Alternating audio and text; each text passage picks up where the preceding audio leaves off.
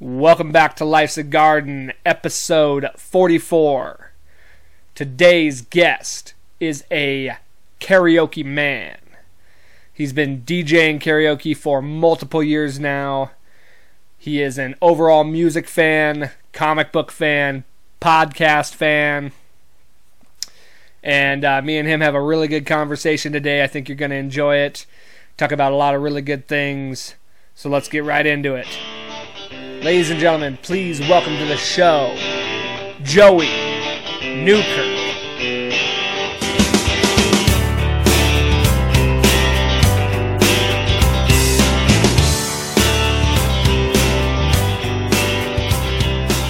I think, honestly, by the end of all this, I'm going to end up having every karaoke DJ on the show. Yeah. Because I end up becoming friends with them all. Because I already had Michael on. Oh, really? Yeah. He's already been here? Yeah. Oh, cool, man. Yeah, no, I mean, it's, what am I trying to say? It's, there's a good amount of them in Billings here. Yeah, there really are.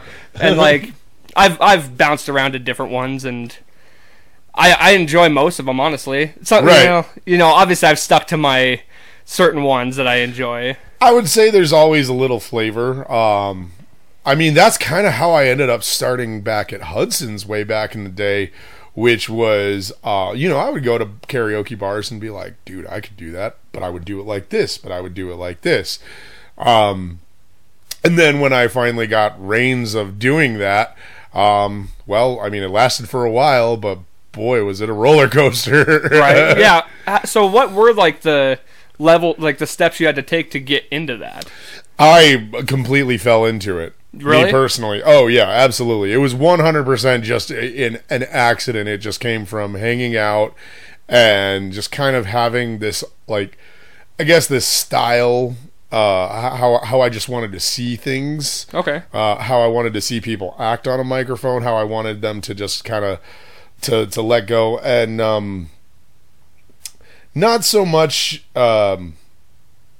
be like a center of attention, but as more as a way to be like, this is just the energy I want to bring, and I want to see everybody else bring it. Okay. Yeah. Cool. Well, yeah. I mean, you've always been one of the more, like, charismatic DJs that I've known back in the Hudson days. Which, real quick, can we just say R.I.P. Hudson? R.I.P. Hudson's. We'll have to talk some Hudson stories. For some people who don't know or are unfamiliar with it, it was a what I would call a dive bar on the West End, and it liked to. We were an underdog of a bar. That's how I would put the place? Yeah, I think so. I mean, it was my favorite bar. It's still to this day was and always has been my favorite bar.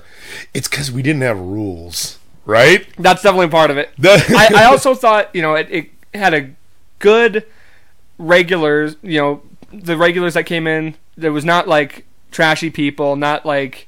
Sometimes. Well, okay. But on the general aspect, I thought the bartenders were awesome. Oh, yeah. You're talking about, like, people who work there. I mean, yeah, when you work in a bar, you're going to have all sorts. You didn't see a lot of, like... It wasn't crazy rowdy like a lot of places can be. You know what I mean? Sometimes, yeah. For the most part, yes. It was a very laid back. You're right. On the nights that you would come in, because you guys were my Sunday regulars. Yeah. I mean, and those were your nights. You guys own that. Yeah. Yeah, that was so fun. I guess, to be fair, you were there a lot more than I was, so you've seen a lot more stuff than I did. But, like, they used to do the fights. They had beer pong, they had pool, they had, like, anything you wanted, they had it. Yeah. Nicely tucked away in this little area.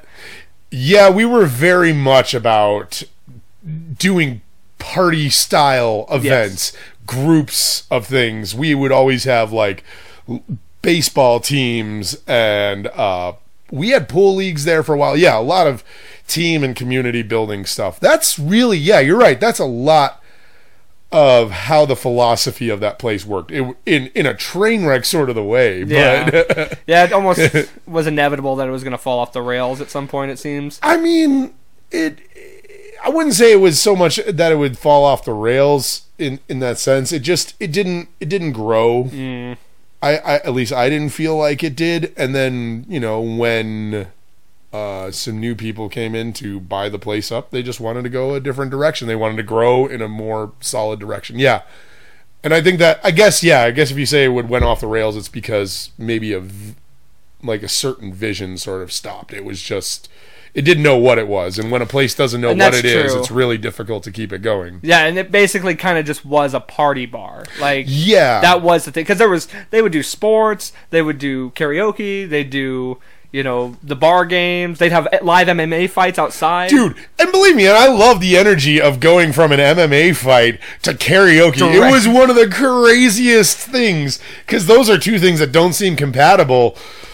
Like, and they are very different crowds, but boy, sometimes you get an overlap that is bizarre and fantastic. Yeah. So was Hudson's the first place that you did the karaoke stuff at?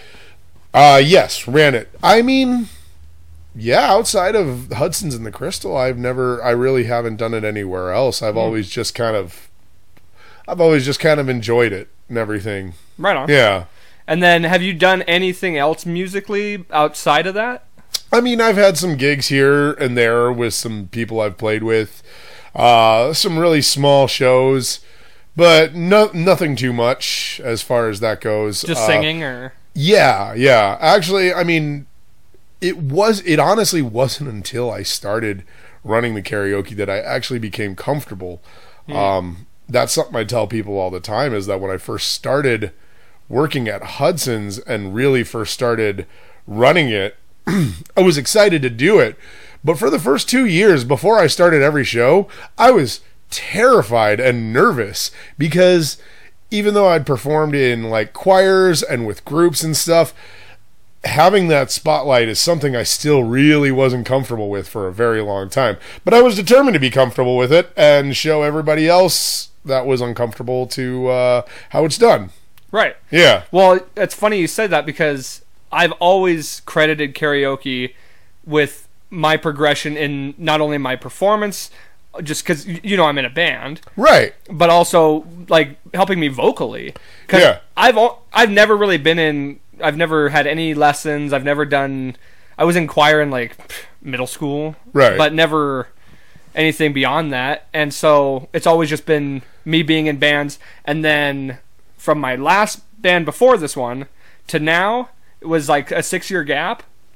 And one of the guys who was in that band is in this band too. And he said he noticed a huge difference in just overall quality of vocally, timing, everything. And I credit all of that to karaoke, because that was the one thing that I did on a weekly basis. And it helps you keep in time. You just get more comfortable because you're singing other people's songs. Right. So, but you're... and especially probably in your case, you're singing other people's songs, but what you're really trying to do is find your voice in doing it. And I did. I found so many different things that worked for my voice doing that, because, it comes with time and comes with just working at it. Right. You just find things that you notice sound good with your voice. And so it's just translated perfectly into making my own music, and it's crazy. Like, that was my workout station. Like, that's where I worked out my just timing and my voice and all that. Can I ask you, is there any songs that you sing in karaoke that you play in your band? No, but because we don't do any covers. It's all okay. We do all original. Okay, but you find other people's songs as like a guiding force to help you. Yeah. To help you hone your own craft. Well, and then because obviously you kind of follow the guideline that the original musician set for those songs, right? At least at first, and so then you find, he does it like this. Let me try it this way. Like, there's certain like growls in my voice that I've like learned to sound better. Like with Rebel Yell, right? That's one song and we've actually talked about doing that as a cover too, because it's one of my favorite songs to sing. And then, like, Rocket Man's another song I sing a lot. Both those songs, there's parts in those songs that I changed. Oh, 100%, yeah. And so, because I found, like, that suits my voice better. And then I translate those techniques into songs that we write. Right, yes. And you seem like somebody who is very comfortable with your version of the song rather than trying to find somebody else's. And I get that. I find myself sometimes hearing a song and trying to imitate it in my head, which is a good place, I think, to start. But then you, like, if you're trying to get down a song, I'd say recently I've been trying to do that with, like, Iggy Pop's Lust for Life, which I have to say I'm also very disappointed that I have not found a version of The Passenger from Iggy Pop. But what I'm trying to do, what I'm saying is I guess what I'm trying to say is I'm using this as an example of a song that I am familiar with, but I don't know, but I don't want to sing like them, but I'm using their version to find what I'm trying to convey through it. And it's taken me a while, and it doesn't always take me some, and sometimes I don't try so hard in some songs, and sometimes I try hard in others. Right. But to find what you're trying to say, yeah, that can take some time. Yeah. Yeah. Well, and it kind of, I think, depends on the song too. I think. Right. And how you feel it. Yeah. Well, I've tried songs that I like and that I think can suit my voice, but for some reason it just doesn't work. Like, I can't think of any specifics, but I'll try songs, they won't work, and so it just doesn't fit the same tone. There's something off. You can always tell when there's something not there. So I have my list of songs I know are like my... and then I'll still experiment, and I'll try new things from time to time. Yeah, or just, or just do a key change. Like, I love doing... I love singing Flogging Molly, but as you can probably hear even from my speaking voice, like, I just don't have... I don't have that tone, so I have to definitely modulate the rest of the song to make it work. Yes. To get a feeling that works for me, for sure. And yeah, it doesn't even work because I'm also not, I'm not a skinny Irish person. I'm not skinny, but I'm Irish. I'm Irish by proxy because I'm from Chicago. So, fair enough. Are you from Chicago? Yeah, I was born in Cook County. Oh, wow, okay. Which is Park Ridge, which is like, it's basically Chicago. Okay, I never knew that. Yeah. Cool. I go out there and visit sometimes. I tell people to always, go out there and check it out. I promise, you probably won't get shot. Oh, yeah. Well, it always gets a bad name for itself, which I don't know. I've never been there. That's just some of the neighborhoods. The neighborhoods I grew up in were none of those neighborhoods. Right on. How long did you live there? For about 12 years. Then we moved out here. And then my family lives out there. They live in the Wisconsin-Chicago area, like on my mom's side. So we go out there and visit every once in a while. And then, I come back with a slight Midwestern accent again. And people are being like, why are you saying hot dog funny in museum? Yeah, I can imagine. So did you have a pretty decent accent? When did you say you moved here? No, like I didn't. I moved here really young. But... I don't know, the whole Midwestern thing, it depends on where you go. That's definitely, for me, I can tell that's more of a Wisconsin thing. For sure. Yeah, that makes sense. Yeah. God, there was something I wanted to say about... Oh, I was going to say, just in reference to the finding your style with karaoke things, I do like hearing other people and the way they do their versions of songs. I honestly think I prefer it when somebody's not like an amazing singer, but they take chances on changing songs into a certain way. I prefer that over somebody who sings a song exactly the way it's, I get what you're saying. I've heard that before with somebody who has a excellent voice. I've heard him on a few occasions, but there's nothing spicy about it. Yeah. You can be good and generic at the same time. Mm-hmm. Like, and karaoke's not a place, I wouldn't say karaoke's not a place where you go to, it's no American Idol. You're not going to perform. You're not trying to do that. Right. But, at least just, do the best of, I would say try and find your voice. I tell people, one of my favorite things to tell people when they tell me, I can't sing, I'm terrible at this, nobody wants to hear me, and I was like, I always tell people, do the worst you possibly can do. Yeah. Because, you know what? people love bad movies when they're really fun. Right. And they're from the heart. And if you do a bad song with every inch of how bad you can do it, I guarantee you it will be more entertaining than a good song with zero heart in it. Yeah, and I also would say I prefer somebody who isn't good, that tries hard and like enjoys being up there, than somebody who is catering or trying hard and they're not good. You know what I mean? They have no soul. Yeah, that's what I get what you're saying. They're trying to be serious and like. Yes, that's the interesting thing about singing, isn't it? And thinks they're good. Yeah. Well, that's the thing about that. That's about singing. That's really interesting. Is you can hit notes, but if you don't have any feeling, that's not the same thing. It changes it. Yeah.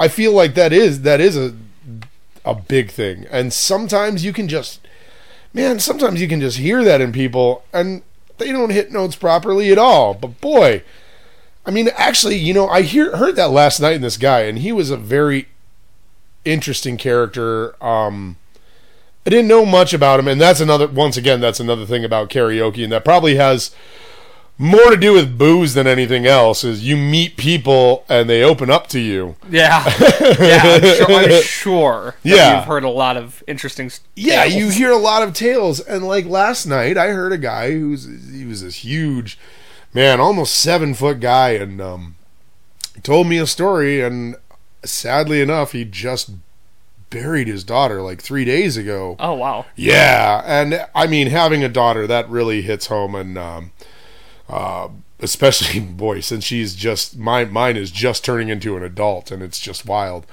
But my point is he came in last night, and he was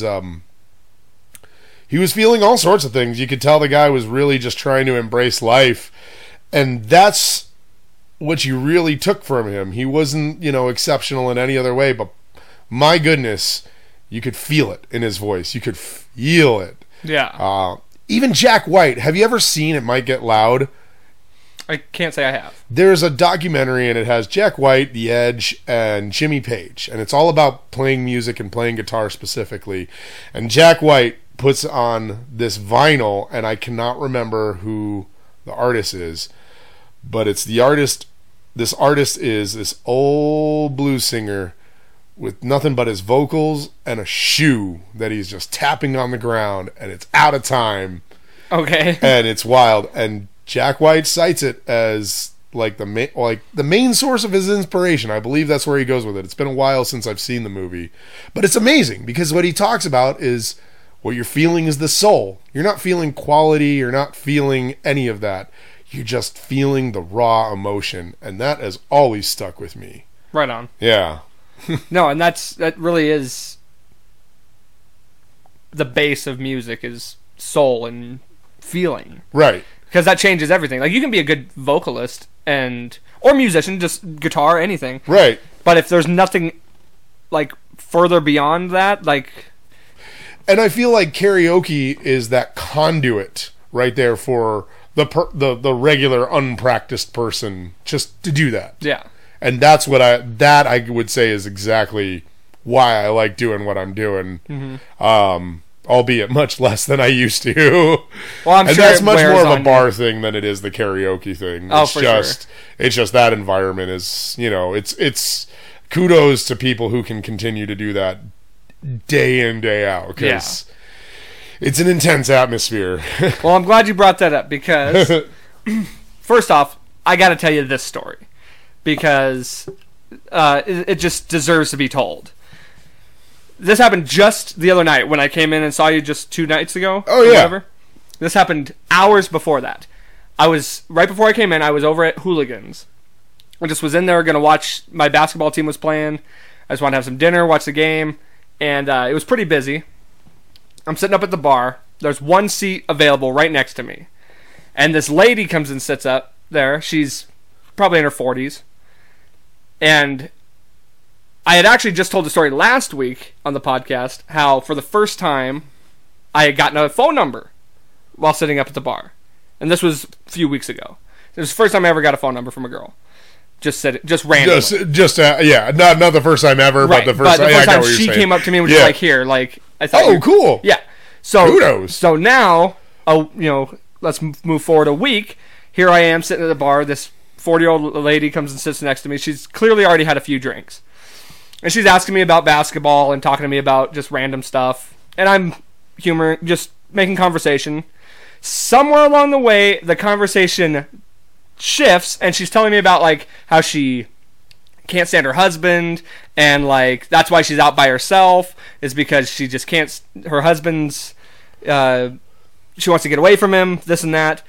Sounds like a rough situation at home, yeah. Yeah. And then she's like, out of nowhere, like, will you make out with me? And I'm like, no. And she's like, well, don't you think I'm pretty and all this stuff? And I'm like, immediately, well, this has just changed. You just stumbled into a field of red flags. Yeah. And I'm like, well, clearly you're married, and that'd be the only reason I need to not do that. And so now I'm going on this whole conversation with her about how she's, she either needs to let him talk to him, or, I'm like counseling this woman at this point. And then luckily my friend showed up, or not, somebody I hadn't even seen in years. He's like, notices me at the bar, comes and rescues me. He's sitting next to me. I start talking to him. She ends up leaving. But she was at the Crystal also later. Much Oh, my. Now, I just thought that story needed to be told anyway. But I'll transition that into asking you, what are some of the wildest things you've experienced in your entire time in the bar industry, as far as it can be crazy, just whatever wild stories come to your head? It's funny because you say that. I mean, and this is, yes, definitely all going to be from Hudson's, because that really is the bulk of my time. Because I will say, the disclaimer is, outside of Hudson's, honestly, I mean, I'm not a big bar person, actually, for the most part. I mean, a lot of my time comes from, like, I used to do a lot of, younger parties and stuff. I like hung out with friends a lot and everything, but actually most of it is just Hudson's, because that was my little corner of existence. That being said, some of the crazier times, I mean, are we talking about what I experienced directly, or just maybe some of the things that happened? Let's go both. Because I remember one of the craziest things that we ever experienced was this kid who, it was one of the only experiences I've ever had with somebody who was so mentally ill that they were very disconnected from reality. Okay. And I remember there was this kid that came up to me, and it was a busy night, and I didn't think anything of it because I'd seen him around and he was really quiet. And he came up to me and for some reason told me he was really paranoid about this group of people that were looking at him. And I just thought, oh, okay, well, it's somebody being drunk and paranoid and something else. And about 20, 30 minutes later, if I remember right, next thing I know, I hear some scuffling from outside. And I see this group of people come pouring in from outdoors, and this guy coming in grabbing his neck. Well, that kid who was talking about being paranoid was, I guess he was just staring at that group of people, and this one guy in particular, he jumped over at this guy and just grabbed a knife out of his pocket and started slashing at this guy's neck out of nowhere. And nearly cut some arteries. Like, Jesus. Yeah, he jumped on top of him. Yeah, we had to call the cops and everything. And it was just one of those things where I didn't know if this guy, I mean, it just seemed like paranoid delusions. And I mean, the guy, and it was wild because the guy that he jumped on top of him, I believe, was a Marine. Holy. Yeah, which was even crazy. I mean, granted, the guy did not expect somebody to just come out of him out of nowhere. Who would, yeah. With no provocation whatsoever. So that was one of the wildest things I saw there. Oh, damn. I mean, as far as experience, well, let me tell you what I did one time. This was early on, because the early days of Hudson's, I would say in the first 4 years that I was there, that was when we were balls to the walls trying to start, make that place a party bar. We were making theme parties. We had things like the ABC party, the Anything But Clothes party, yeah. Which, there there was a lot of very near nudity. We once had the cops called for public indecency. That was early. That was like the old owners of the bar. Oh, really? Yeah, we straight up had like strippers in the parking lot and everything, wow. if I remember right. But there was one time we brought in one of those giant inflatable water slides. I don't know if you know what I'm talking about. Yeah. They just fill them up, put them in the parking lot. And we were getting pretty tuned up in the middle of the day and everything, and I decided to do like these swan dives where I jump and land on my chest.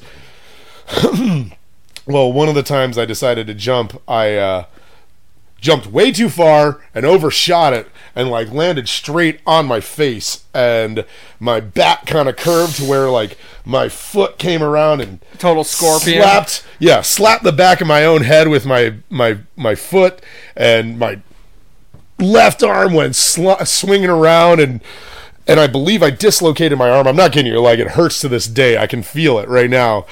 And it was just one of those things. I like crumpled into a pile at the bottom, and everybody was like, "Are you okay?" And I don't know why, but I wanted to save face, so I got up immediately, and I was like, "Yeah, I'm fine." And I just jumped right up and walked right indoors. And as soon as I walked inside, I just crumpled to the floor and nearly started crying and just completely fell apart. I couldn't use my arm for like 2 weeks. Damn. Yeah. Yeah, dude, that's... Has nothing to do with karaoke, but yeah, that's fine. Like, that's the shenanigans we would get up to, and it was like at that level for like 4 years straight at Hudson's. Damn. As far as like most jacked up I've ever gotten in a bar was at Hudson's, and by no fault of anybody but myself. So what I used to do on our Sunday nights is we'd go to the bathroom, and as the alcohol was starting to flow a little bit. If I was in there with Chris, my little party trick I like to do was do a box jump onto the sink. Like that, I don't know why. I don't know what I was going in my head that I thought that was cool. And every time I was successful. Well, one night, oh no, I was not. Oh no. And of course, what I ended up doing was jumping up. Came up short, my feet slipped, and both shins onto the corner of the counter, just straight down. And so, with my full body weight, yeah. I used a skateboard back in the day, and so I've got plenty of bumps. Oh, yeah. I remember walking. I was sitting on the floor in the bar with cold paper towels on my shins. I still have scars from it. And, wow! And I ended up singing still. I would just sit in a chair and sing. Wow, was I there that night? I don't think you were. I will say also, I mean, that was also a time that I was drinking a lot and often did it on the job too, so there's a lot of times that were blurs. I think that might not have been a night you were there. Yeah, that's true. I feel like you might have remembered like maybe that one. Josh or something was there. Something like that, yeah. I would give advice also to some other bars. If you're ever going to just, arbitrarily buy stripper poles and put them up, you might want to think twice about it, because I'll tell you what happens when that happens. We did that for a while, and we thought it would be really fun. Let me tell you, I think there's a lot of dudes whose inner desire is to be a stripper. I think so, because that happens a lot when you put poles up. It's mostly guys. You'd be surprised, yeah. You'd be surprised. However, were there some that weirdly impressed? Weirdly enough, yeah. I mean, it was a give and take, boy, but it's something else. You get some interesting characters in there. Man, I can only imagine that invites a lot of interesting characters to entertain the idea. Oh, and speaking of strippers, I would never ever deal with male strippers again either. Oh, you did that too? Because we did that, yeah. Well, Hudson's was managed. Let's just put it this way. I think it was like me and Matt and Trent, probably some of the only male staff in the bar and everything, and which is fine, Yeah. I always supported Diane. Always a shout out to her. She made that place run like phenomenally. Mm-hmm. She was the linchpin of that place. But they had basically some knockoff Chippendales come in there once, and boy, let me tell you, I was less than impressed with some of those guys. Was it like Chris Farley style? Just big old guys? No, they were jacked, but man, man, you couldn't carry a conversation. I was like, literally, it was one of those things where like I had to be like, guys, eyes are up here. Not because they were looking at me, but they were doing this the whole time, just being like, oh, here, let me make sure I'm looking good still. Just totally. I mean, there might be a certain point where some dudes get jacked and their just brain cells stop. Not saying that's all jacked dudes. I know plenty of guys that are in good shape, but yeah, I think these ones, the muscle starts compressing onto the brain, and or they just didn't have much else going on. Well, it seems like a lot of those, like in a lot of those cases, like okay, you're in the field that you need to be in because you're not doing anything of intellect. Yeah, it comes down to thank God you're pretty. Yeah. Well, I mean, hey, it worked. It worked. Some of those girls were submitting. Yeah. I can only imagine. So, other than the karaoke stuff, what are you doing? Are you still working with, like, weren't you working with UPS or something like that before? Yeah, it's what I do now. Like, That's it's definitely something, man, I wish I did back in the day. I recommend if anybody wants to have a good supplemental job that just keeps them moving, God, go to UPS. Really? Go in the packing industry. Do something that pays you and keeps you busy. Holy cow, you will not regret it. Well, that's how I feel with what I do too. Yeah. What is it that you do? I think you've told me before. I do detail and auto body. Oh, okay. So I'm always walking around and just that keeps you always doing stuff too. A physical labor job is always going to be my preference because I couldn't sit at a desk. Right. I would say I could sit at a desk in the sense of like you were saying with painting and stuff, you like doing that. Yeah. But I feel like in that sense, as I've gotten older, also something like that is much more of a hobby. Like I've realized I could not make a commercial career out of sitting at a desk all day. I think maybe that's what you're saying. I guess I'm more thinking like numbers and files and things like that. I couldn't do it. If I was doing something, like you said, artistically or something creatively on a computer, that's a different story. But if I'm just like, and even then, it has to be something that something that's your own endeavor. I'm sure too, not like something you're doing for other people. Well, I'll tell you what, even editing these podcasts can get mind numbing. Yeah, I get just process of like making everything doesn't help that it's the same thing over and over again. And I imagine that's still even a different beast than editing, say, like music and sound, because what you're like that's like a whole like different sort of creativity. Like you're listening for different tones and pitches and volumes and this other stuff. And I'm sure I can't say I've ever edited a podcast, but I imagine it's more like cutting. It's really just basic. Yeah, it is. I'm guessing because I have done commercials on radio before. Oh, okay. And I mean they pretty much do like most of the cutting like right there in front of you and everything. Yeah. And I imagine it's much more of that. I feel like you have a really good voice for radio. I feel like you could be a radio DJ. I want to do podcasting though. It's one of those things. It's like I'm a person like I want to find direction and I love solidarity in direction. But boy, sometimes when I'm doing other people's things, I get frustrated real bad. Absolute sense. And honestly, that's the best part about podcasting is you have no boss. It's everything you want. You control the direction, the narrative, everything like that. There's no overhead. It's all you. All it takes is buying a few mics or however you want to set up. You could have it to be the most basic setup you want. Like we talked about before. It could be on your phone. And you don't, like, I do video, and, like, I recommend at some point doing video and audio, because, honestly, my audience is mostly YouTube. Yeah, well, it hits a broader audience, it does, right? Yeah. I don't know why. I don't know.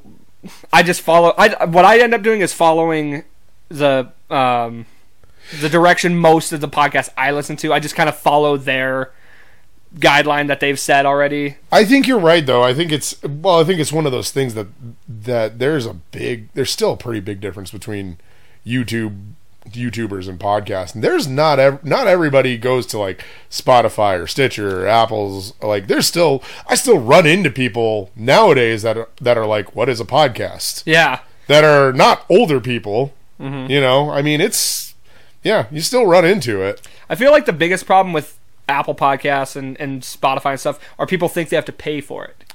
And in some cases you do, but I don't have a podcast, or I don't have like a Spotify subscription. I listen to all the podcasts I want. True. And and you can do that with Spotify. I think with Spotify for me is I use it a lot for, that's my basically like my go-to music app as well.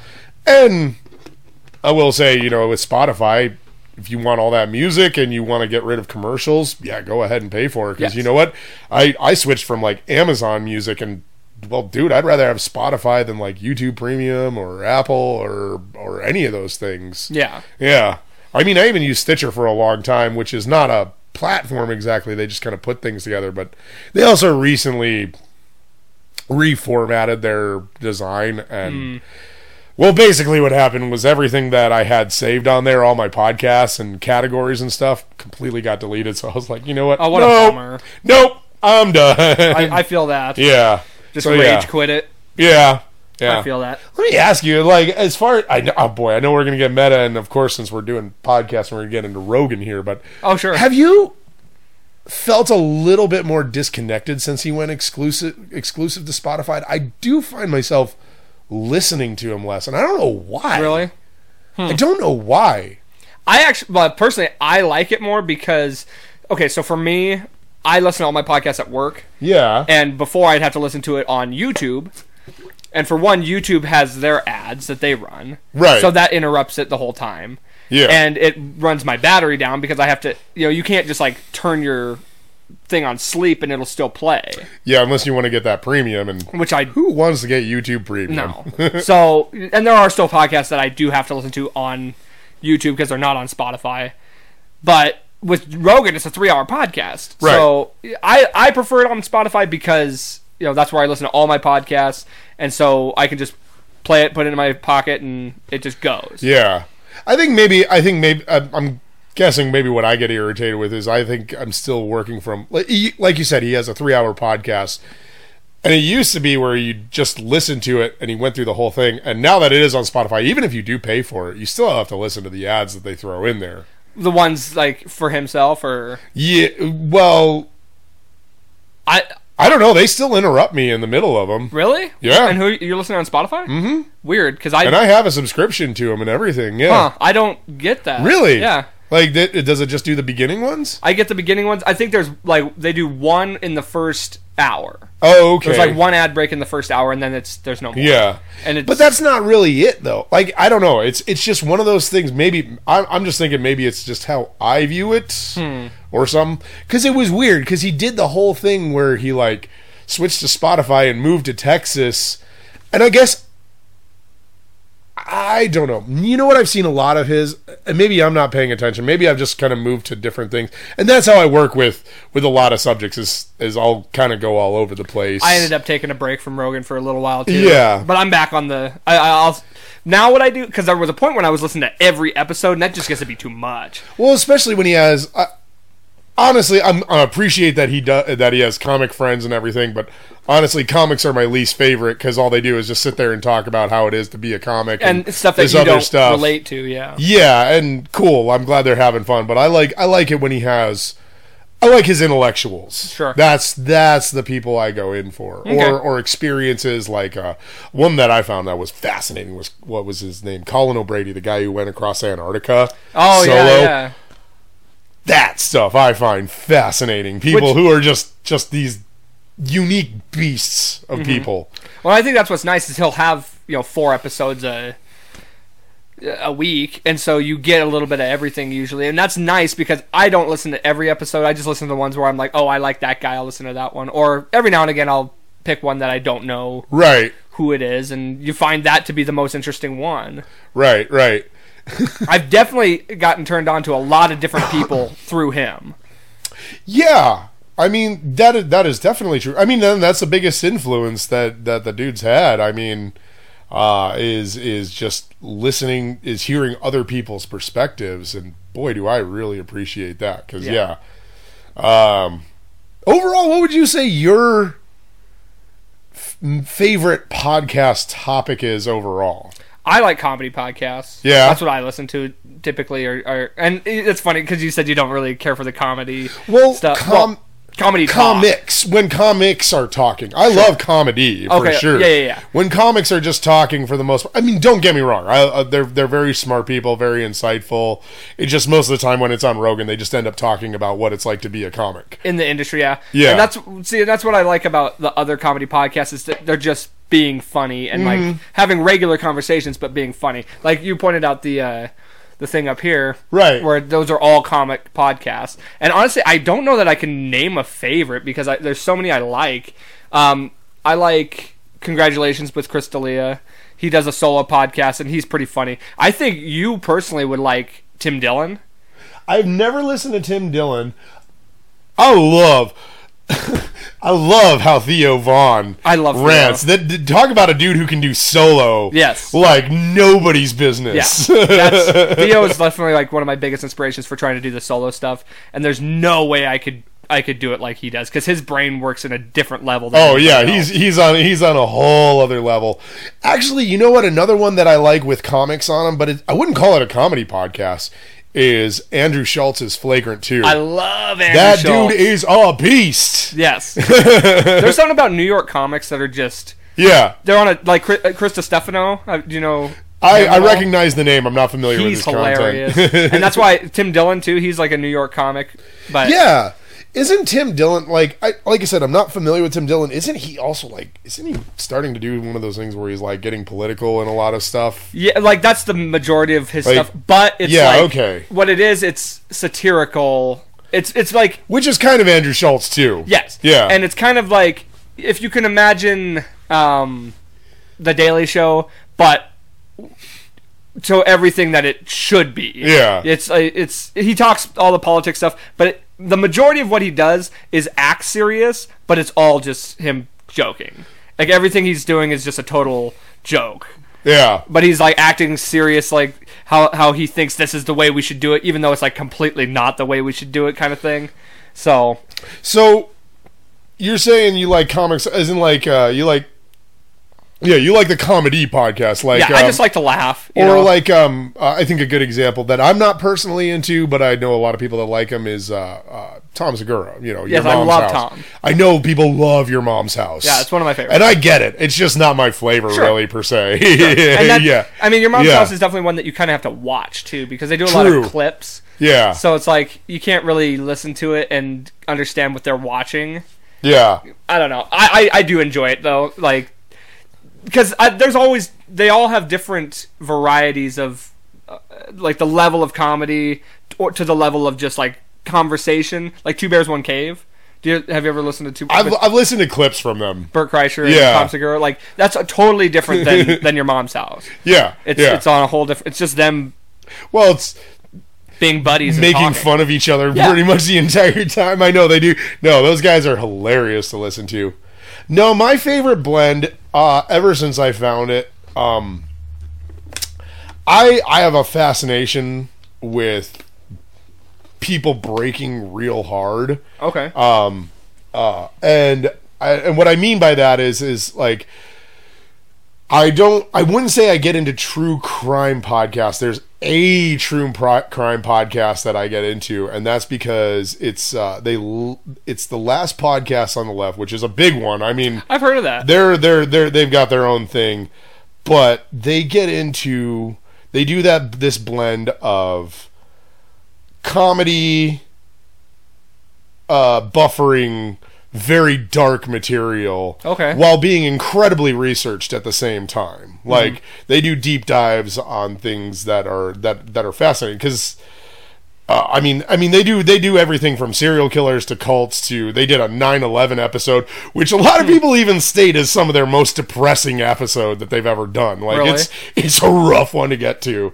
It really is. Like they get into some really hardcore stuff, while at the same time just trying to lighten the mood the entire time. And they just, for me, they strike this balance that works really well. Okay. Well, yeah. I think that's always a nice thing to have, too. Yeah. And as funny as big as everyone thinks Rogan is, those true crime podcasts, like, I can't remember. Oh, overall? Yeah. That's whatever the number one podcast in the world is, it's a true crime podcast. Yeah. Even above Rogan. And it's like, that's what really is the market. That's true, yeah. And I honestly, I think it's just because I think we all get fascinated with people just like what makes people nuts. Yeah. I agree. Like, what makes people go off the rails, man? Well, and you were talking about history podcasts and stuff like that, which I think I could definitely get into because I always have been a big fan of history, and that was one of my favorite subjects in school. And as much as I don't like politics, I like government. Like, I like how it operates. Yeah. I get what you're saying, like, without getting into the sticky territory, Mm-hmm. Yeah. how government's actually supposed to work versus how we're basically, I guess nowadays what politics is it's the equivalent of I don't even want to use the word intellectual. It's just but it's a sport. Yeah, it's a team. It's a team. Yeah, thing. it's go team. Yeah, Yeah. and that's disgusting to get into. I get what you're saying. So, but the Yeah. history stuff, I could definitely get into that. And honestly, when it comes to like the intellectual side of like or the learning side of podcasts, that's where I kind of use Rogan, because it's just a lot of learning rather than just like hearing funny stories. And Well, have you ever listened to Dan Carlin? I have not. Okay, well, Dan Carlin has been on Rogan before, and I love how Rogan puts it. This guy barely should be called a podcaster, because this guy, Dan Carlin has a podcast called Hardcore History. He's been doing it for a while, and calling it a podcast is a understatement, because it's more like a very intense history lesson. Each subject he does, he does an incredible amount of research I've rarely seen from anybody else. Mm-hmm. Each episode, like, he's in the middle of the Japanese side of World War II, and it's called Supernova in the East. He's about 5 episodes in. The series has been going on for, I want to say, going on 3 years now. Wow. Yeah, because each episode is about 4 to 5 hours long a piece. And I think I have heard of this. Yeah, like Rogan said, it is barely a podcast. It's not even that. But if you want to get into history, Hardcore History is where it's at. I mean, That's what it's called? his Blueprint for Armageddon, his dissection of World War I is one of the best things I've ever heard. Okay. And even like he says, he barely gets into it. Yeah. It's amazing. Yeah, I'd be interested in that. Yeah. Cool. Yeah. Jocko Willenick's another guy that I enjoy listening to. That's not a comedy podcast. Yeah. And then who's he's so intense. Yeah. He's one of those people that I find weirdly intimidating just listening to. And I think that's because he brings the truth out sometimes, and you're just like, oh man, I gotta try harder today. right? And then who's the other dude? He's actually, I think he lives in Kalispell. Who are you talking about? I know who you're talking about that he has I think on he's there. a Navy SEAL too. Yeah. I can't think of his name now. Yeah, but I think you're right. He lives in Montana. Yeah. I know who you're talking about, but I can't think of his name either. It's blanking on me too. But, Yeah. some of those, I don't listen to them regularly, but I have listened to them and I enjoyed what I've heard. Yeah. What do you think is going to come out of this whole podcasting? I feel like what we're seeing is this like restructuring of communities being built, and because we're desperate for that. I think it's going to end up being the ultimate demise of the mainstream media, because you're getting, like I said before, you're getting the aspect of people talking without people writing things for them, and you're just getting people talking the raw version of people rather than like the cliff notes and like what people can say that's going to make a clip on the internet, or I think you're right. just talking heads, essentially. Like, that's what the mainstream media really is just people saying not what they think, but what somebody told them to think. Right. They're part of a business. Yes. I mean, people talk about the mainstream media, like, I've grown up for years living in a household where I grew up listening to talk radio, and a lot of the narrative has been like, well, the mainstream media wants this agenda, and I don't think it's as sinister as that. Yeah. I think it's more like what makes money. Mm-hmm. And I think that's really what it comes down to, and what makes money will always change direction. And that's why it's so confusing. And what podcasts do is, it's like you're listening to the weather on the news and they're telling you it's raining outside, but a podcast is being like looking out the window and seeing that it's not raining. Yeah, because they're telling you it as, I don't know. Yeah, that's just where I think podcast is going to be the eventual, and Rogan's proved that, as far as he's the number one face in media. Yeah, and he's not trying to tell everybody. He's just telling it from his perspective, and he's bringing people on to just be themselves and not. I don't think he even tries to tell it from his perspective, and I think this is what a lot of people appreciate about it. I think he's just trying to say, I'm just trying to explore these ideas. Yeah. And I love what he says about not being married to beliefs. I think that's a really important thing, is we really often get this idea that since we feel something, it must be true. And we're not really taught in our society to sit and wait on our feelings and disseminate them and move on with it. We're just taught to, we kind of get live your truth mixed up with your truth is whatever you feel in the moment. Yeah. Do you think that's something that we see a lot? That's not a bad assessment. I could see that. Yeah, I think a lot of people with the marriage to ideas, I think people feel like, and I've been victim to this too, where because I felt a certain way for so long, I felt like that's how I needed to feel forever. When, yeah, you're totally allowed to change your opinion and change the way you view things based on the new information that you've brought in. Yes. Yeah, no, I mean, in that sense, I've also learned the value of shutting my mouth as I've gotten older. Yes. And listening and letting my feelings like settle and be complete. And that's another thing is also never react to strong feelings. I mean, I'm definitely one of those people who have always done that. And that's been something that I've had to kind of just like let sit back and marinate and sit with. Yeah, for sure. No, I do think I don't. Well, what you were talking about before too, with mainstream media having a business thing and like they have to sell.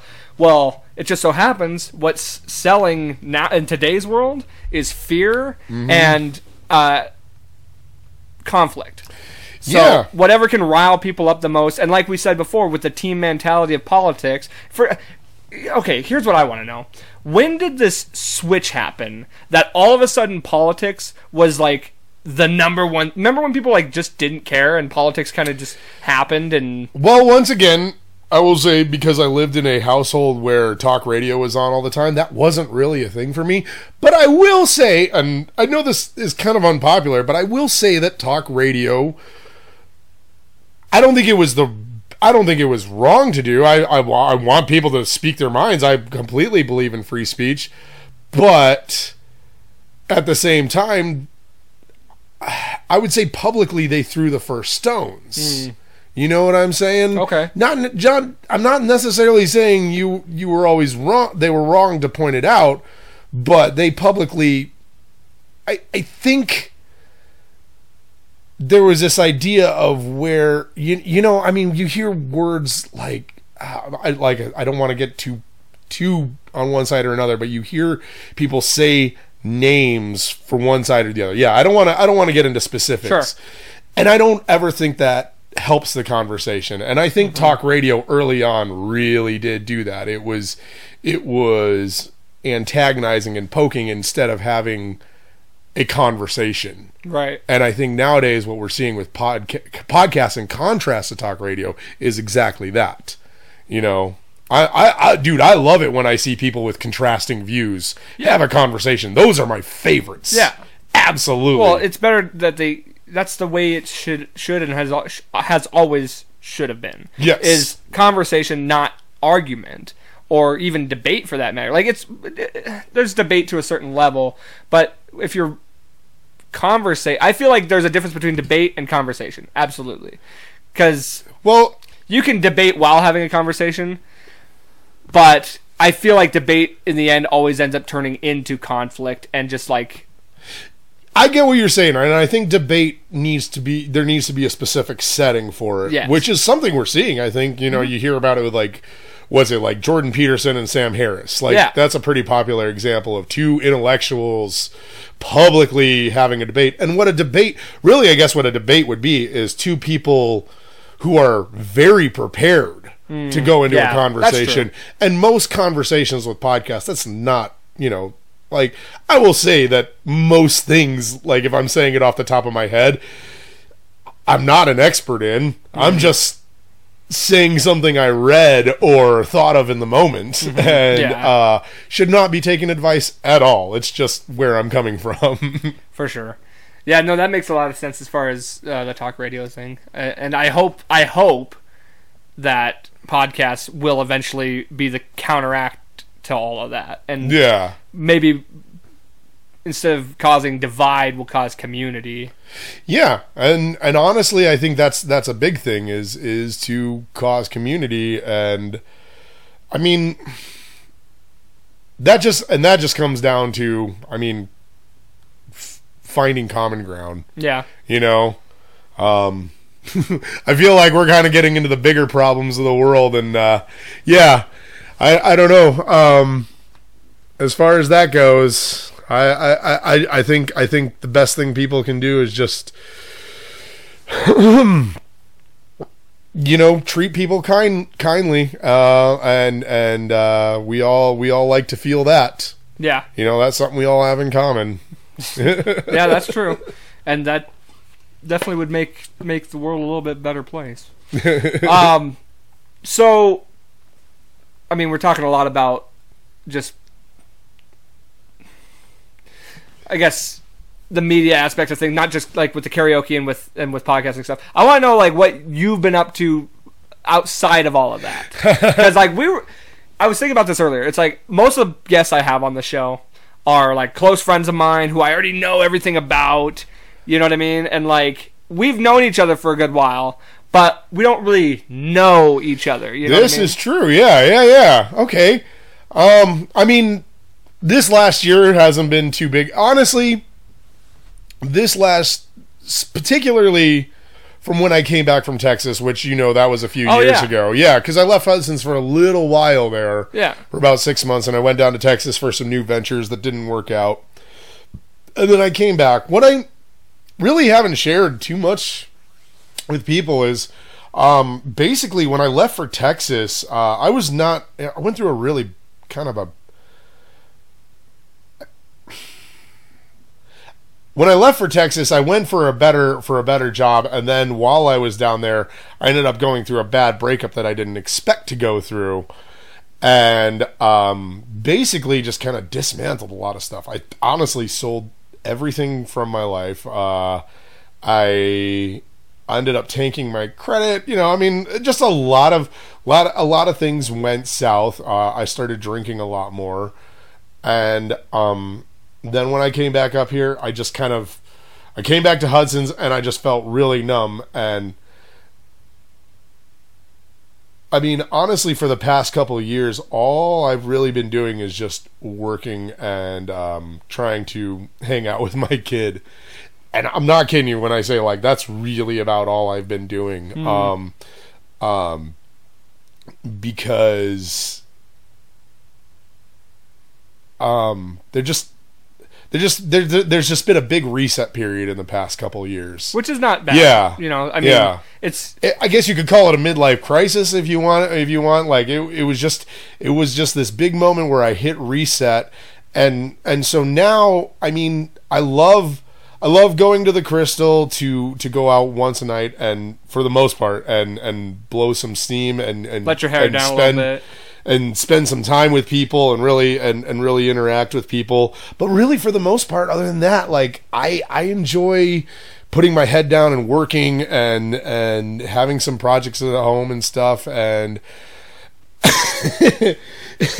and sometimes playing an unreasonable amount of zombies from Call of Duty. I don't know why, but that's been a big one lately. I mean, you're not alone in that. I think a lot of people have gotten into that one. So yeah, and I'm weirdly yeah, but honestly, yeah, no, I mean, I've most of it's just been introverted, and I've been looking into what you're doing with this podcasting, and I mean, sort of doing that and trying to settle on what I want to do, maybe going forward in that aspect. I think that'd be a nice venture for you. I mean, it's so easy, dude. Like, I'm just kind of resetting what I like. For sure. You know, and falling back on the things that I know I like and the things that I know that help me. Because I guess one thing I didn't say either is I've been working on stopping drinking for a long time. It's been start-stop for quite a while. Mm-hmm. And this last time I did it, I kind of got a wake-up call from my doctor and everything. Because I used to drink an unreasonable amount, especially at Hudson's. And by unreasonable, I mean like a liter of vodka a day. Yeah. No, I maintained it. And thank goodness I have never had to deal with any like serious physiological issues as in like shakes or anything like that. But no, I mean, it did really become a defining point, and so all I've really been doing and is just trying to reset where I put like what is fulfilling to me. Right on. You know? And that's what I've been doing. Well, I mean, that's a time of self-reflection and all that stuff is never a bad thing. It's better than you diving further into the hole and just deciding that this is where I'm at, this is how it's going to be. I mean, I would always applaud somebody who's working to better themselves, and whatever steps that may be. Obviously, you're taking positive steps as opposed to walking backwards. Right. And it's crazy how, just a few things will eventually, just a few bad turns snowballs into just this more and more and more. And I've been there too, man. Yeah. Like when you said that about your relationship falling apart, like I was there at one point where, you have all these plans for the future and you all of a sudden all of that's gone. And now you're like, now what do I do? Like I didn't have a backup plan. There was no plan B. Yeah, I feel like that one of the most unstable, unlivable environments for people, or states of mind for people to be in, is without purpose. I think that's mainly, like, that's being a person. Yeah. Some people say happiness. I don't think happiness is something that comes and goes. Tragedy is something we have to deal with throughout our life constantly too. But purpose is what really, I think, drives people. And you can lose that. You can really lose that if you start trying to cater to what other people really want and when you start relying on what other people really see in you, when they, it can be a positive thing for people to be like, you should do this, this, and this. But if you start relying on it way too much, then, you start losing who yourself is, who you are, and if you throw booze onto that mix, you really, really, really start blurring those lines. Yeah. Well, I mean, and that's how I was too. I mean, I just when all my plans kind of fell into the abyss, and I didn't have a plan B. That's what I did, was just drink and kind of just fell into this nothing. Like I did nothing. I didn't want to go out. I didn't want to see people. I didn't want to do nothing like that. And it's like, almost in a way though, it was the best thing that ever happened to me, because I like talking about self-reflection and like deciding purpose and all this stuff. It's like I never had that before. Right. I was just like this version of who I thought somebody else wanted me to be. Boy, have I done that before too. Yeah, I hear you. So now I feel like I'm more a version of what I want to be now, and I still feel like there's more of that to come. Like I'm not done being who I want to be. Absolutely. And actually, to your point there, I believe that's part of it too, is some of it is I'm not exactly who I used to be either. Yeah. So I can't necessarily, like, there are some things that I fall on that I know that it will still make me that I really enjoy. Like, I love biking. I still, like, I obviously doing the karaoke. That's part of it. That's part of why I do it is because that's just part of what makes me feel whole. Mm-hmm. Is being able to do that. But yet at the same time, there's other things like I love drawing, but I don't draw like I used to. Same here. However, I'm finding myself drawn to maybe finding out new forms of art. I've been working on making some walking sticks, Okay. maybe some more I don't want to say contemporary, just expanded mediums with working with art and everything, or visual art, I should say. It's not necessarily even all drawing or even painting. I have no patience for painting, actually. Right. No. I mean, that's definitely more my realm. Like, Yeah. I would be very bad at like woodworking, like with you were talking about walking sticks and stuff. I love the feel. Yeah. For sure. Like, I did a ceramics class. Yeah. And I thought I would love it, and I did not. Like, I just wasn't as good at it. I did like wood shop. You know what was interesting about ceramics, because I did that a long time ago too. I liked making the ceramics. I didn't like painting them. Okay. Yeah. It was like two different sections. Mm-hmm. Yeah. See, I can take a canvas and deal with that for a long set of time, and a lot of it, I think, to me, is the fact that and I've been trying to work on this too, and this almost kind of goes back into the last conversation we had, but you have this vision in your head of what you want it to turn out to be, and then it never really turns out that way. It can if you're really good at it, but Yeah. for me, in a lot of cases with that, because I'm not well practiced in staying up on it, but it's like there's always this version in your head that you want it to turn out to be, and I feel like for me, when it comes to like a physical art or like a three-dimensional art like wood or clay, Yeah. if it's not that way, I feel way more upset than if it's on paint, because you can cover that up and start over again. Fair enough. Yeah. You can't really start over a physical project if you mess it up. Yeah. You know what yeah. I mean? Yeah. No, I get it. And well, I mean, I guess isn't that what the beginning of working on something is for? Is to being able to mess up at it? My patience level is just not. It's not there for that. And that same goes for like music. Like I've tried so many. I got these guitars here. I've tried so many times to play these things, and I just have no patience to. Dude, I hear you. I am interested. I love being in a studio or producing or cutting and stuff like that, or singing vocals. I am with you. I have no patience to learn any instrument.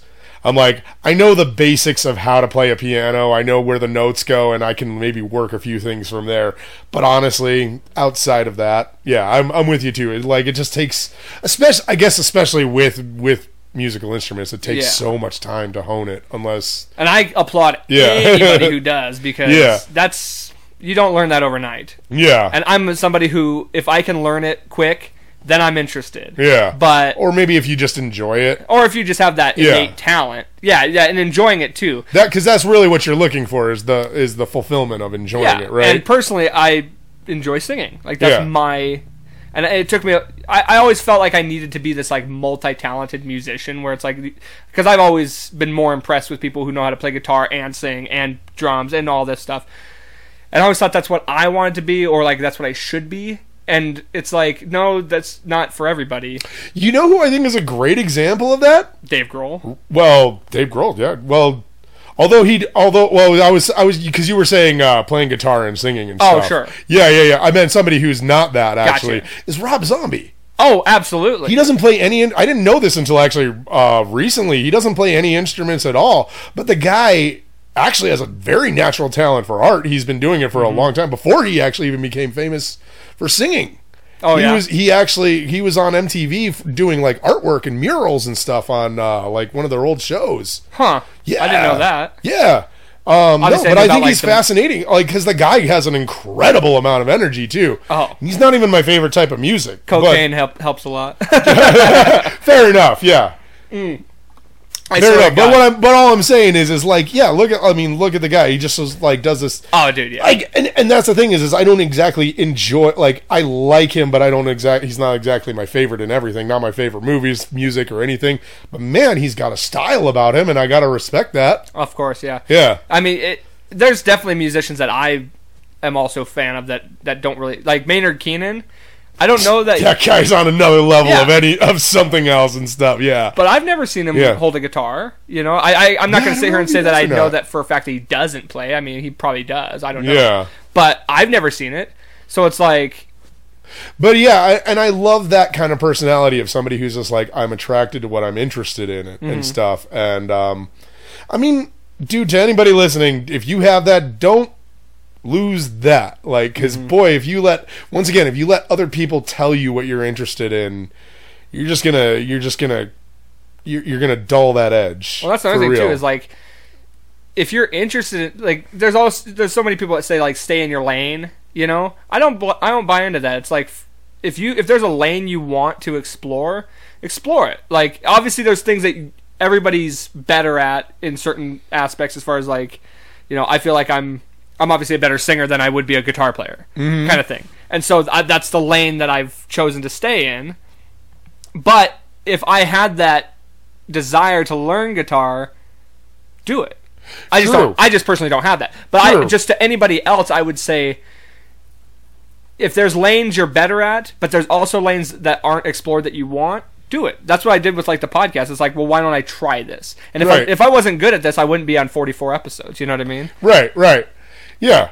No, and always you're right. Just keep on doing it, man. And you get better. Like, don't let. Yeah, you always get better at things. You might not necessarily be the best, but you always get better at what you repeatedly do. 100%. Yeah. No, you got practice makes perfect, of course. Yes. Well, and boy, going back to the drinking thing, actually, except for that, I'm not joking you, because when you do that daily, you really just don't pay attention anymore to anything. Yeah. You know, you just stick with what you're comfortable with. Yeah. And boy, if you only stick with what you're comfortable with, that's another thing too. Yes, always, I guess you do want to push yourself forward, but once again, only with something that you really want to do. But also, if you don't push yourself forward, you're not gonna go anywhere either. Sure. So. Yeah. Well, there's always. Nothing's so simple to just. There's different levels that you got to kind of combine all the certain aspects to make a perfect scenario for things like that. Yeah, and this is not advice. I mean, obviously, like I mean, everybody has their own tale that they gotta write for themselves. Yeah, we're just telling from our perspective the way that we have experienced things. Have you ever had anybody be like, "Oh, you're such a good person," and you're like, "Yeah, but that's only because I've made shitty decisions before." Oh, sure. Or it's like, "Yeah, you only know this version of me." Yeah, exactly. Like, you weren't around for the other sides. Exactly. Yeah.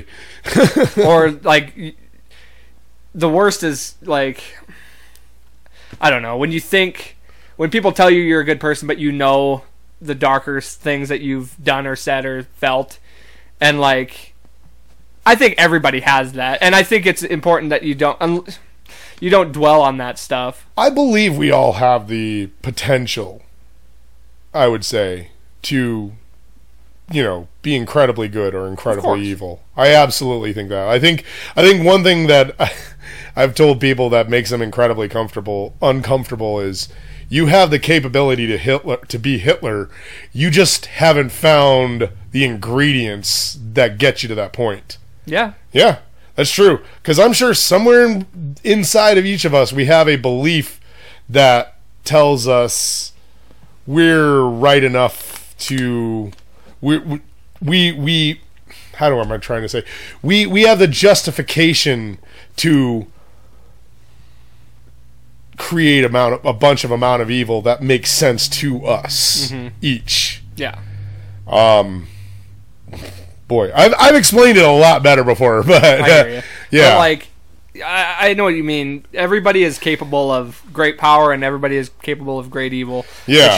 It's just how we tell ourselves that and how we get to that point. I also, there's also a level of what the situation you've been put in will create that kind of a person also. Yeah. Like, if you're somebody who's just put in a place of power, I mean, that could shape you in a lot of different ways. I think this is why principle is probably the most important. Like, in a personal aspect, to be consistent and to be like, well, this is exactly the person I'm going to be, and you stick to that regardless. Like, if you do that, then your choices can be built around that. But if you don't, then you're going to end up justifying, why you get to be a piece of shit to somebody, but they don't get to be one to you. Yeah. You know, and I felt that before. Yeah, exactly. I know, and that's just it. Is we all feel that righteous indignation. I've explained that as my kid before. Is when you live in your own body and you're all in your own consciousness, you view yourself like liquid. But when you have an interaction with other people and it's unpleasant, you view them like something solid. Like they're this just giant piece of shit because that one interaction that you had, or maybe it's a few. They're just always like that. Yeah. You know. For sure. You know? Yeah, I hear you. Yeah, we always give ourselves justification because we have to live with ourselves. Mm-hmm. We do. How old is your kid now? She's turning 17. Wow. Yeah, I'm old. That's wild. So they say. I'm 40. Right. Well, that's not bad. I know. mean, see, and I don't feel old. I never have. Well, that's I guess one of my things is I have an incapability of feeling old, I think. Good. I hate when people are like my age and they're like, "Oh, I'm getting so old." I'm like, "You're wait till you're like 50 and then you're going to say, "Man, I wish I was 28 again."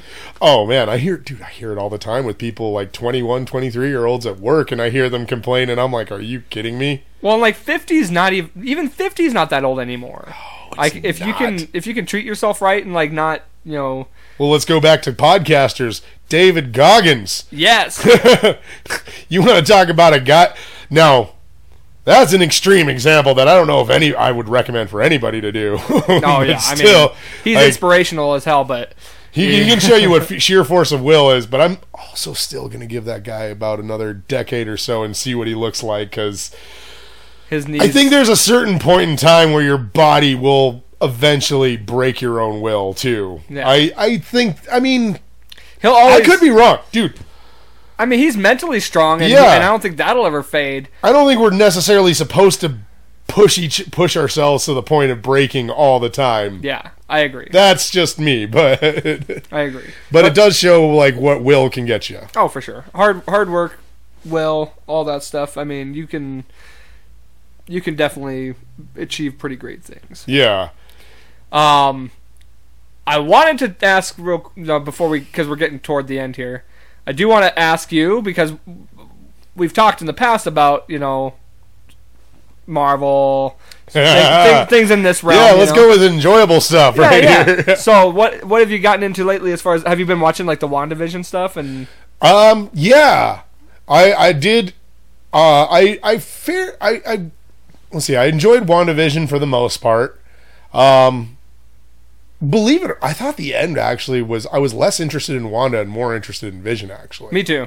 I think so. Like, just because, I mean, I think because overall Wanda really had the whole show, but also in the end, it just kind of turned into a big witch fight.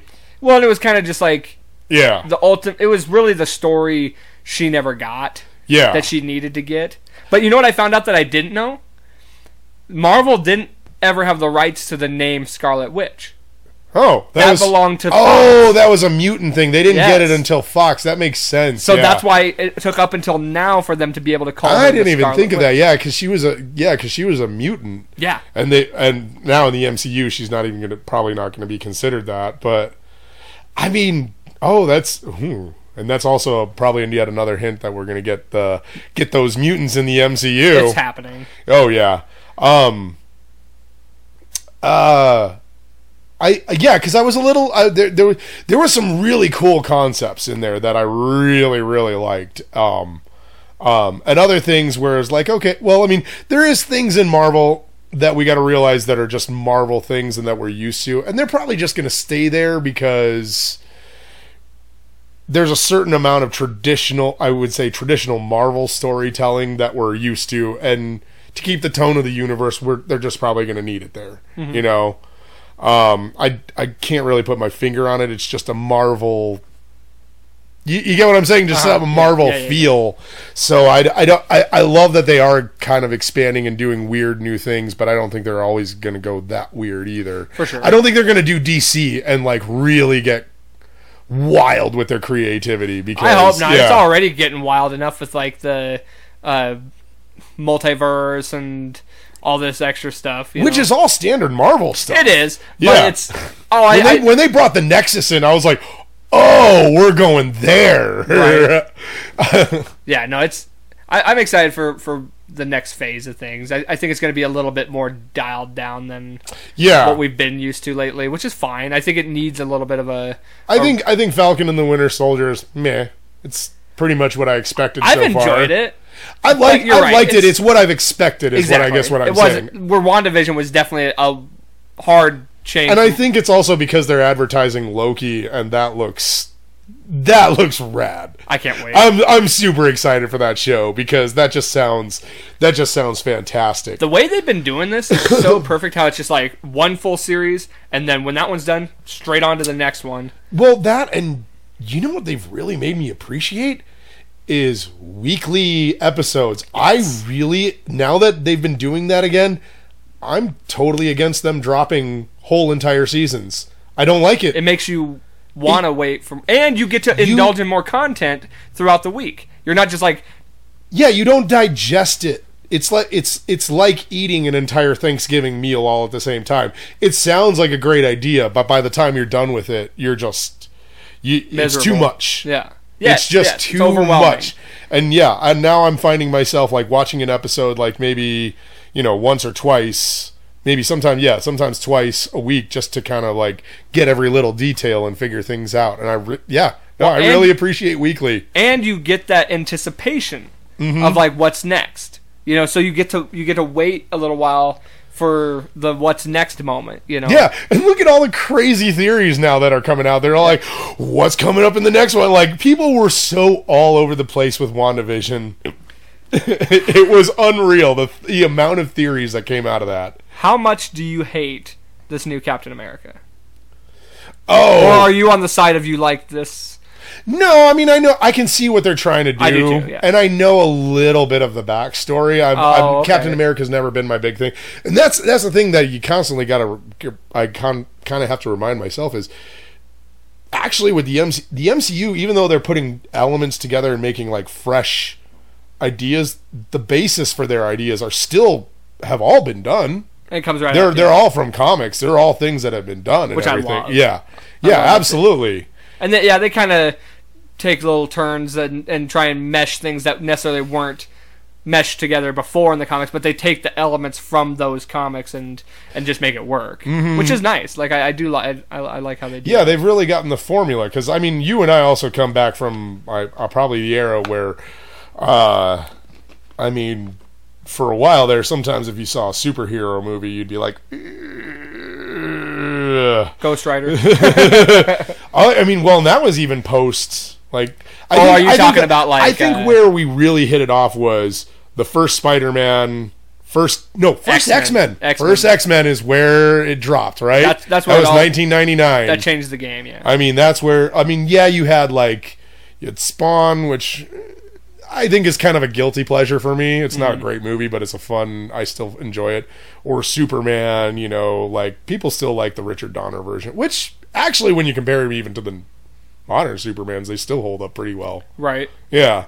I actually saw a thing too where, this is another just completely underrated movie that doesn't even get recognized as a Marvel movie, but Blade. I remember watching Blade 2 is still one of my favorite movies. Me too. Absolutely, 100%. Yeah. Blade 3 we can. Yeah. But they said that the Blade franchise actually saved the Marvel franchise. I remember hearing about that. Yeah. Because I think Blade was before Spider-Man. Yeah, it was. So, but it wasn't billed even as a comic movie, not by any means, because that would have been toxic at that time. And I think they said that because of the success of that, the studios were more likely to buy the Marvel products. And that's that old school Marvel. What's his name? Because he brought you're right. Because he's also the one that he wasn't it produced by what's his name? Avi Arad. Okay. Yeah. It's not a big it wasn't. He's no Feige or anything. He didn't have the centralized universe, but I believe he's the one who brought Blade, and then he's the one who also produced Spider-Man and X-Men. He just produced. I know Sony had X-Men and Spider-Man and everything.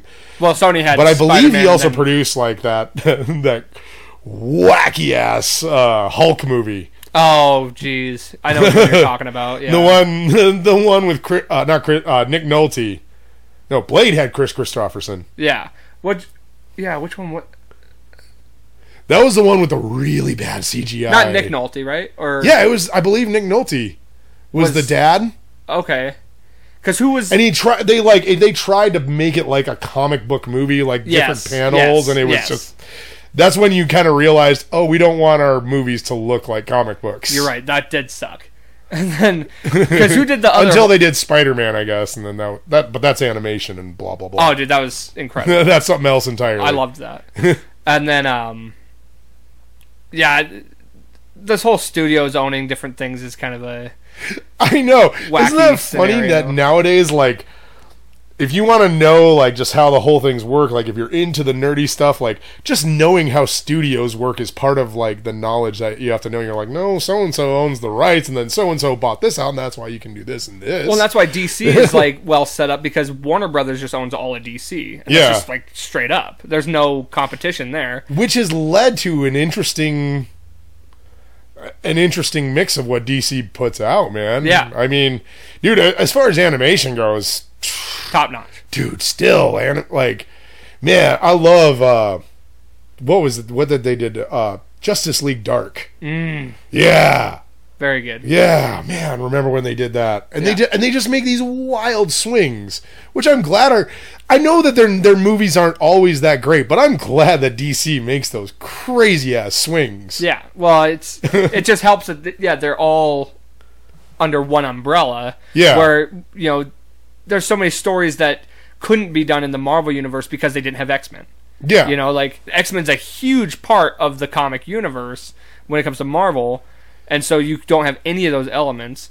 And then, like, the Fantastic Four could never be involved. And now all that's going to start playing into... Yeah. I mean, it's going to be really interesting to see how they do that, because they've also done a lot of storylines already where the mutants are usually a pretty big part of the storyline, or Fantastic like Civil War. Four. Civil War was the biggest... They kind of took a different direction with the Civil War thing, but... Yeah, which is fine, because it's one of those things like because I went into Civil War after that, and I realized, because I totally didn't realize it at the time when I read Civil War, but Civil War was Mark Millar, and I forgot how dark he gets. And I realized, I was like, boy, you really don't want that in the movies, because boy, he gets really crazy dark. Tony Stark becomes completely unlikable. So does Reed Richards, but he's always kind of an asshole anyways. Yeah. But there's just things that I'm like, I like how they did the movie. I really do. Well, you kind of had to do that in order to jam it into a 3-hour movie. Like, they did it right. I think they did it with what they had. They did a good job, because that Civil War arc in the comics is just, there's so much, and it's world splitting. Yes. Yeah, like it is world splitting. And they had to somehow keep the train rolling beyond that. Yeah. And so I thought what they've done with every step of the way in the Marvel movies, I've not doubted it. Yeah. And it's funny because even with these miniseries, I'm like, I tend to, like with WandaVision, I had this thought like, I'm not going to enjoy this, which was foolish because I've never been disappointed by an MCU movie. As far as like the Feige. I mean, as far as like where the bar sits. Yeah. Because I remember before Infinity War started, we went through all of them, and we got to Thor: The Dark World, which is it's not unenjoyable, but boy, is it forgettable. I still cannot tell you what happens except for Loki dies in it. That's the only thing I can remember. Yeah. Dies, quote unquote. Literally, that is the only thing I can tell you about that movie. But what's funny about it is it's very forgettable, and not like just, it's definitely ranked as one of the lesser ones. Yeah. But it's a very pivotal, not unwatchable. Right, and it's a very pivotal one. That's right. When it comes to all the Infinity arc. Yeah. So, because I think that's the... Yeah. I would say the only movie that I needed to be like, come on, guys, and maybe it sowed some seeds later on that we're now seeing with Monica Rambeau. Okay. From WandaVision is Captain Marvel, because Captain Marvel, like I actually genuinely wanted to like that because I've read some of it and it's a pretty cool character. But boy, like as soon as I watched that movie and she didn't give a shit about her past, I was like, why do I care about this movie? Yeah. Like, seriously, it was one of those things where it's like, she doesn't know her past, and then when she has, like, access to it, she's like, I don't want to know. I was like, what kind of... Yeah. What kind of storyline is that? Your main character doesn't give a shit about where they came from, even though a good chunk of their memory is missing. Right. Well, hopefully... What? Hopefully they can... Yeah. And then literally it was just to set it up because she blows a hole in Thanos' ship. Yeah. That's literally that and to save Tony Stark. That was the only reason that they implemented her. She was non-existent in that whole... No, it was really just that. And that was kind of the disappointing. It was like, all right, guys, come on. Like, you're making an entire movie just for mechanical story functions, and that's it. Right. Well, but like I said, Monica Rambeau is an interesting thing to come out of that. Sorry. Yeah. No, I agree. And I think and you get the Skrull and all that stuff. That's true. Yes. I totally forgot about that. Yeah, and that's you're right. Okay, so yeah, they planted seeds in that movie that are going to lead to bigger things. Which I think they do in every movie. Like even if the movie necessarily isn't just like this huge success, there's still purpose. Yes. And it will come back into play later. Yeah, that's a good way to put it, man. So yeah. I'm excited to see where things go from here. But yeah. I think it'll be good. Yeah. Awesome, man. Well, let's get ready to wrap this thing up, huh? I always like to close out with a positive message from the guest. Any motivation? Well, and we had quite a few of positive motivational type little nips here and there throughout this episode. But anything you want to close it out with and let the audience know from you? Community and unity, man. Look at what people need near you. You know, the help that they need and everything, and just add. You know, wake up in the morning and say, what can I add to the world today, and what can I do with a smile on my face, and really, you know, if you can't find purpose in your life, what I've discovered is try and help people with their purpose then. You know, and that's where that community and unity starts out with. No matter where you come from, no matter what walk of life you come from, no matter what differences you have, you still have basic human things that you connect to with everyone. And that's part of our superpower. Yeah. Right on. Okay, I like it. And I agree with that. Awesome, man. Tell people when to come see you at the Crystal. Oh, that's right. Well, Thursday nights, that's the current paradigm. Just Thursday nights at the Crystal Lounge. I'm there at 9 o'clock, and I really, really enjoy seeing people enjoy their lives, and that's what I want to do. Cool. I want to put a smile on people's face, or I want to see people put a smile on their face. Right, their own face. And then hopefully you get into the podcasting thing, man. If you need any help with that or you have any questions, just let me know, man. I'm more than happy to help out. And eventually I am going to start like a community page of podcasters if we get a few people doing it. So. Okay. Are you interested in other people that are doing it around here and stuff? Because I know at least one other person that I think has been doing it for a while. Yeah, that'd be awesome. Yeah. So yeah, just let me know about all that and anything. If you start getting into it, man, let me know. I'll absolutely get that off the ground for you. So, dude, that would be so much fun. I think making a network and stuff like that. I mean, yeah, you heard it here. This is the seeds of that happening. Well, hopefully it's right down the pipeline. So. Yeah, awesome. Right on, man. Thank you very much for coming on the show. I do appreciate it. All right, thank you, Dakota. And to everybody out there, don't forget, life's a garden. Dig it.